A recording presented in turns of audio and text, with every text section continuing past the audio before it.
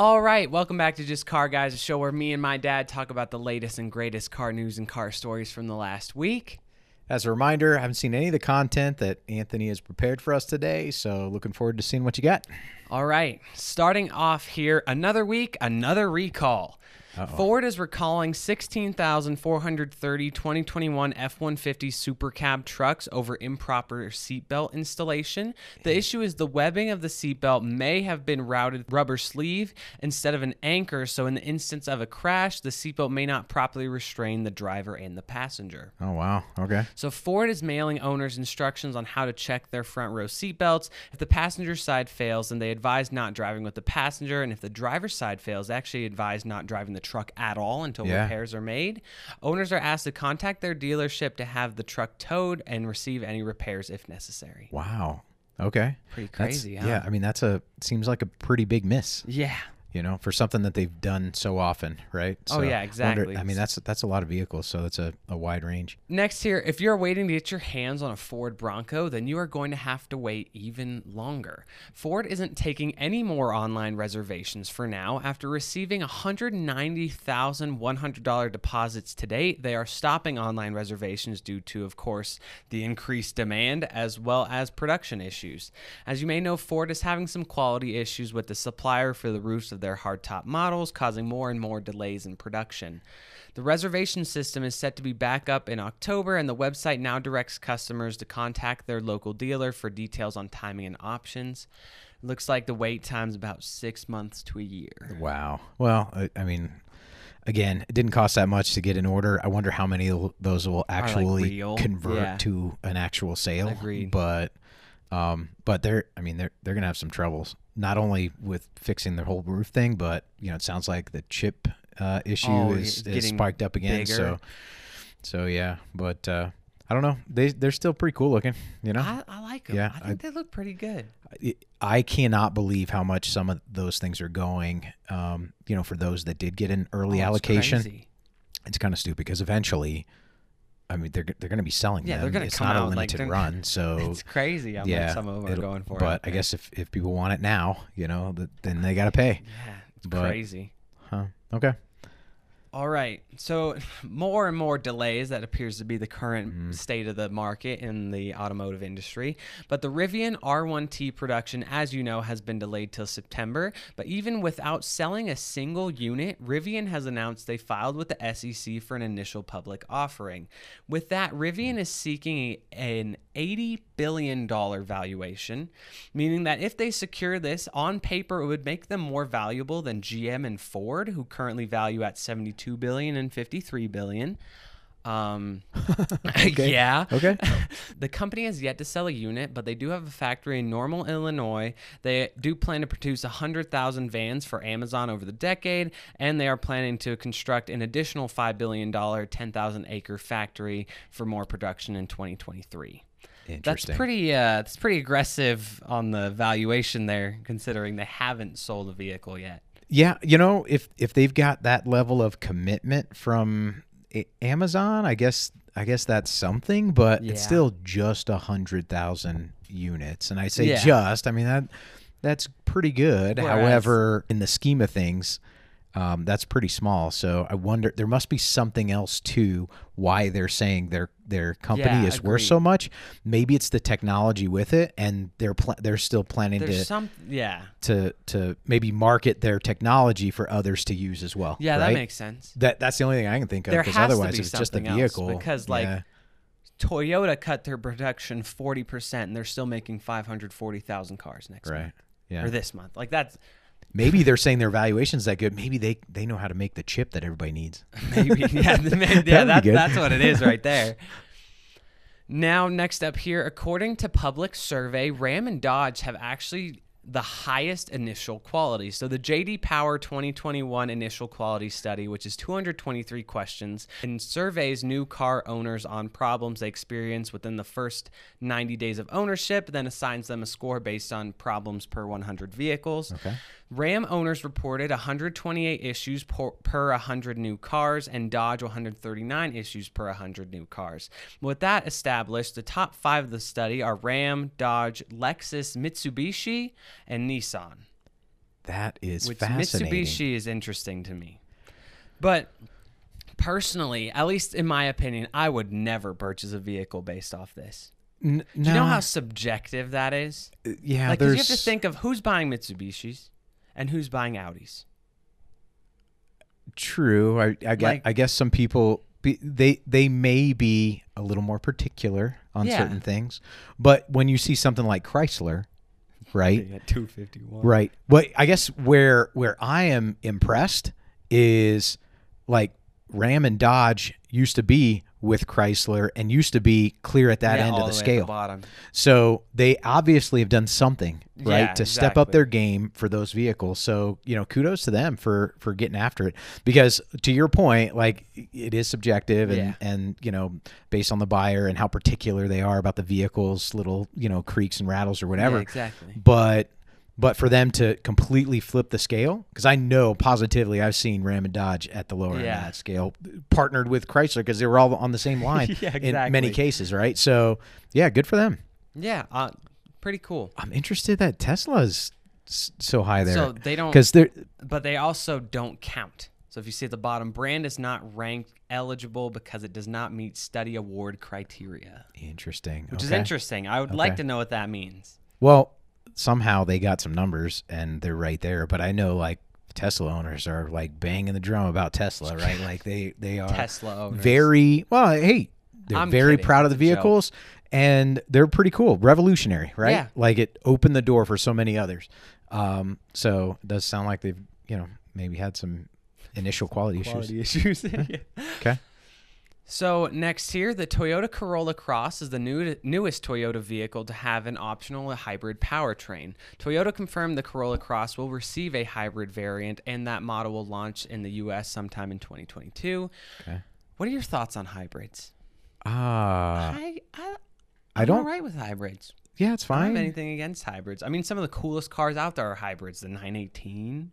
Yeah, that's a different kind of hybrid, but it's right? a hybrid. I suppose. But hey, you know what? If it helps get fuel economy and it helps the manufacturers get to the regulatory compliance that they're shooting for, hey, that's cool. I've had a few different hybrids from company vehicles and stuff, and I've definitely seen a different variety of how it's executed, and some do it well and some don't. And obviously that technology is progressing.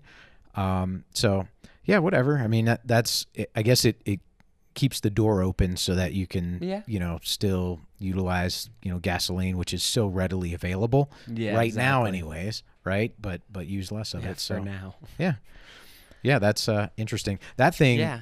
Yeah. Every time I look at it, cause I feel like we've seen it before, but we have. It just screams Subaru somehow. Like it really does. I don't know why, but no, yeah, I it just agree with looks you like 100%. So, well, I mean, they've been partnering a lot lately. So there's a vehicle later, even after this next story, that they're partnering with Toyota on. But yeah.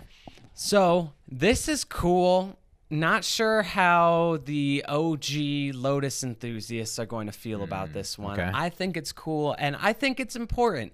So Lotus just keeps teasing us with cool new models and information about the future of the company. As you may know, Lotus completely erased its entire lineup and is transitioning to full electric, introducing the Emira as the last internal combustion car from Lotus and the Evija as the first EV hypercar. So with that, we got this teaser image. Lotus's future lineup will consist of 2 new SUVs, a coupe sedan, and the new EV sports car. These are being developed under the Vision 80 plan, the goal to be concluded by 2028, which is their 80th anniversary. Okay, so a lot of people aren't too happy about Lotus making SUVs, but I think it's cool. Porsche has to make SUVs to make cool cars. Everybody's got to make SUVs as long as it's going to, I guess, 2 things. One, it's got to somehow keep the spirit, right? Yes, because I know that if you're an enthusiast, it doesn't make sense to have an SUV in your lineup. However, if you're an enthusiast, it does make sense for your brand to continue on. And right now, people buy SUVs, right? Yeah. And that is what's fueling the innovations and Porsche, production. Porsche can give us a GT3 RS because they sell so many Macans and Cayennes. Cayennes, right? So hey, bring it. And oh, by the way, if you can still get a little taste of that experience, because I can tell you that driving the Macan, It feels pretty good, and it yeah. feels like a Porsche. It's awesome. It's a little, it's sluggish in the corners and things like that, but nowhere near like a regular SUV. Oh yes, like it still has the Suburban. spirit of Porsche in it, right? Yeah. And so I imagine, I haven't driven a Urus, bet you it's the same, right? Yeah. I bet you feel a flavor of the Lamborghini within it, right?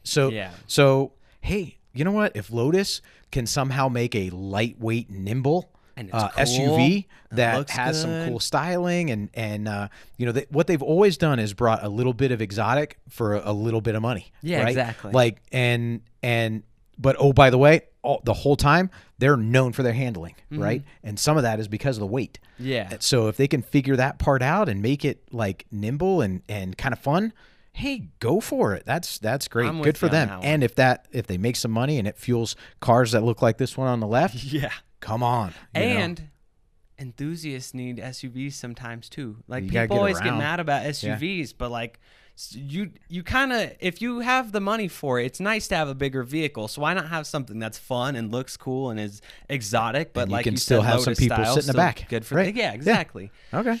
So to assist this huge transition, Lotus also created a new subsidiary called Lotus Technology, and the SUVs and coupe sedans are described by Lotus as lifestyle vehicles, and the official release says some cars on the new platform will be able to do 0 to 60 in under 3 seconds.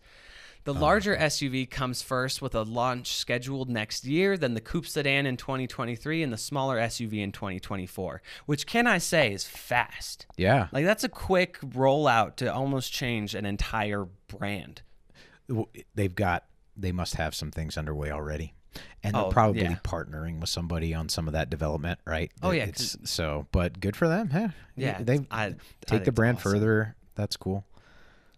I will miss some of those cars sound pretty good. They sound so good. It's going to be sad. But I'm going to miss the sound, man. Then again, aren't a lot of them that it's the Toyota motor, right? So yeah. So which is not, I'm not saying anything bad about it, because that's it's a great way to go for, a smaller manufacturer to partner with somebody like that. So interested to see what they bring. Me too. I'm very interested as well. Now we have some more updates on the Subaru Solterra EV. The EV SUV arrives in 2022 and has been developed jointly with Toyota, sharing the platform with their BZ4X. As far as new details go, Subaru has released some teaser images of the Solterra, and honestly, I really like that it kind of just looks like a normal car. Like, we'll get some more shots here, but it's not like some crazy artist rendition attempt at trying to make something new and fancy. Yeah, it looks pretty good. Except I don't know, it's not integrated. They kind of just threw a screen on there, but it looks a lot better than your Subaru's infotainment screen. True. That was trash. True. That thing wasn't great. Of course, it was entry level, and usually these things are like the high end. But it sure looks like the interior is pretty plain. Like look at the dash and the door and stuff. Like, wow, that's the same thing. Well, I mean, interesting. It is a Again, Subaru. You're not. Well, you're not looking for luxury. I don't know. It at least had the look of, like the Legacy that we had, that company car Legacy, the door panel and stuff had a little bit of like insert metal and stuff. Okay. I also thought that like light thing is. I don't know, the way it's reflecting off of there, it's just a reflection, or is it actually like a touchpad or something? Interesting. All right. Now, we have the first e-performance plug-in hybrid from AMG. Introducing the GT63 SE Performance. The vehicle has a combined 831 horsepower and 1,082 pound-feet of torque, using a twin-turbocharged 4-liter V8 making 630 horsepower and 664 pound-feet of torque by itself, and an electric motor providing an extra 201 horsepower for up to 10 seconds or 94 horsepower consistently. Crazy. It's kind of silly. I mean, 800 horsepower in a 4-door sedan. Pretty ridiculous. So what I do love, I just want to say, what I love about this is that they didn't change the way it looks. Like, it still looks like the AMG does, and they didn't make it look like weird. Yeah. That's the only way I can say it. They didn't make it look weird. So power is sent to all wheels via the 9-speed automatic transmission, rocketing the car from 0 to 62 in just 2.9 seconds and reaching 124 miles per hour in 10 seconds. How much does that thing weigh? Because it's got to be heavy. Yeah, I mean, it ain't light. Well, obviously, with that kind of power, I don't know. That thing is silly. But how awesome it is. The way they didn't change the outside kind of makes it like, I mean, it's still a Mercedes and it's still kind of extreme looking because it's AMG, but it is a little bit of a sleeper, right? Like, yeah, it really is. If somebody pulled up next to that and didn't understand, or if you ordered it debadged or something, which like, you can order totally, it debadged. And then somebody rolls up to it, because if you go back that other slide there, the previous, that one, you get rid of that wing there, and I have visions of a Taurus SHO, especially the little, like, so I don't know. Yeah. And that thing would just smoke you and your Hellcat or whatever. Like you just romp on it. And then the kids get out of the back seat. Exactly. You pull all the babies out and stuff. That's awesome. Car seats in there. I love that they're still, getting after it with AMG. That's agreed. Cool. So one thing also that I just kind of noticed, a little detail in these pictures, is that you can see the AMG or the Mercedes emblem is straight on all the wheels. Oh yeah. I think they edited that. They penciled that in. Doctored that in there. So with that, you can also expect some new colors, different styling, and more new model-specific options. Mercedes-AMG will announce the U.S. specs like pricing when we get closer to the launch for the 2023 model year. Subaru has revealed the 2022 Forester. The Forester gets redesigned with a front bumper and sharper LED headlights, with the grille also getting some new elements. The rear bumper then does receive some minor changes. With this, you get a 182 horsepower, 2.5-liter flat 4, and the Forester comes standard with all-wheel drive. The 2022 Forester also gets some technology upgrades, with all trim levels getting the 4th generation of Subaru EyeSight driver assist technology as standard, which is awesome. I love that they're putting that standard on all their vehicles. Yeah, good for them. And the interior has some minor trim changes throughout and receives optional gesture control for climate control settings, which is pretty cool. That's not good. Like Subaru. There's also now the addition of the Wilderness model, which is the images we're seeing here, which feature an upgraded drivetrain raised suspension, but also a higher price, starting at $33,945 over the base model, which is just $26,320. Interesting. Yeah. Hey, do you know if those what did you say that was with the gesture control? Yeah.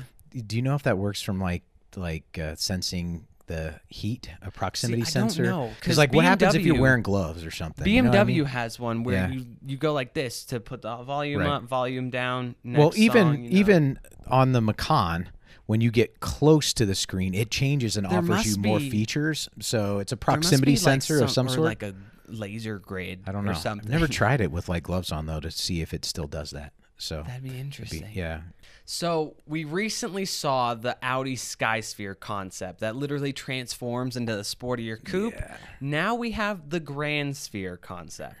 So the Audi Grand Sphere concept separates itself from the Skysphere with a more luxurious approach and 4 doors. So the 2 electric motors push 711 horsepower and up to 686 pound-feet of torque, with a claimed 0 to 60 of 4 seconds and a driving range of 466 miles. The interior is where this thing really shines, though. In autonomous mode, the steering wheel is hidden underneath the dash. What? And the car's infotainment is projected onto the dashboard, and a series of cameras track the driver's eyes and flicks through the menus based on their movement. It's crazy. That is wild. It's crazy. But there's some creativity for screen work and stuff like that.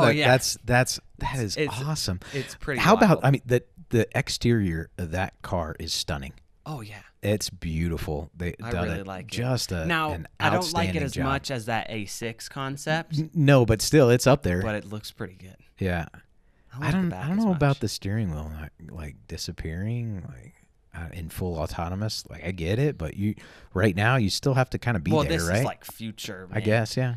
That back seat does not look comfortable. It looks horrible. Okay, I'm glad you said something, because when I looked at that, I thought it would be awful. Check out the plant too. Yeah. You grow stuff in here, Audi. That's cool. There's a clip of the steering wheel. Look at the GPS. It takes up that entire thing, the scenery and everything. Which I think would be fantastic. That's pretty cool. I love that. That's pretty cool. So the steering wheel and gauge cluster, as you can see, come from behind the dashboard when the driver wants or needs to take control for things like getting off or onto the highway. This is merely just a concept, but Audi claims they are working on a production version that is aiming to launch sometime in the middle of this decade, which that seems a little ambitious to me. Yeah, I don't know. Hey, that kind whatever. of autonomous driving and that capability, I mean, maybe Audi knows something I don't. I mean, they probably do. They've got a long way to go with regulators and that kind of stuff. Yeah. Like, but interesting. I mean, it's kind of a cool concept if it just would fold away just because. You know? Yeah. You go to a drive-in movie or something, which nobody does that anymore, but some people do. Or you go camping, or you go. You know, you're not going to go with this thing, but I mean, if you applied that technology to other things, you'd have more room in your seat and that kind of stuff. So I don't know. Interesting. So next here, we have more updates on the NHTSA investigation into Tesla autopilot crashes. So as NHTSA investigates the 12 incidents when Teslas crashed into parked emergency vehicles, they are requesting Tesla to provide a wide-ranging set of data related to its autopilot driver assistance system. So there has actually been an additional crash. Before it was 11, there's now 12. So there's another one that they're investigating that just happened. So NHTSA asked Tesla to provide a list of every Tesla outfitted with the tech, including the hardware and software versions each car uses, information on every crash the company knows of involving a vehicle that has autopilot, precise details on the operating limits of autopilot, and a list of situations that would cause the system to disengage and how driver inputs can override autopilot functions. Tesla has until October 22nd to give them all of this data. That's a lot of work that Tesla's got to do to find all that stuff. It could be. I don't know. Who knows with the electronics and everything. Analytics system in the back. They're like, oh, this many are on this system. Maybe do Control F. Yeah, exactly. Find. Pretty crazy though. And again, if that ends up being a recall on autopilot systems, that'll affect around 765,000 vehicles. Wow. Yeah. Well, so that's a lot. That's crazy. But I mean, this technology can't come at the price of someone's safety or someone's life, right? So while it's still in its infant stages, they're still figuring it out, and I think it'll be great once they finally do. But hey, it's important to make sure that they review it all. So. I agree 100%. Oh, by the way, just totally changing the subject, and I think I may have mentioned it before, but I saw another Tesla today, and I really like what they've done with the front end now. It's way better. And it's really foolish, right? Because you don't need vents and openings in the front of a car that doesn't have a normally aspirated combustion engine. However, it's just nice to see those. It just brings some familiarity to it, and that just looks so much better. So, I agree 100%. I like that. I like it. All right, so with that is it for today's episode. Don't forget to like, subscribe, check us out on TikTok, Instagram, and Twitter at AnthonyCIFAL. With that, you have an excellent rest of your week. Thanks for hanging out with us for a bit, and we'll catch you later. Peace out.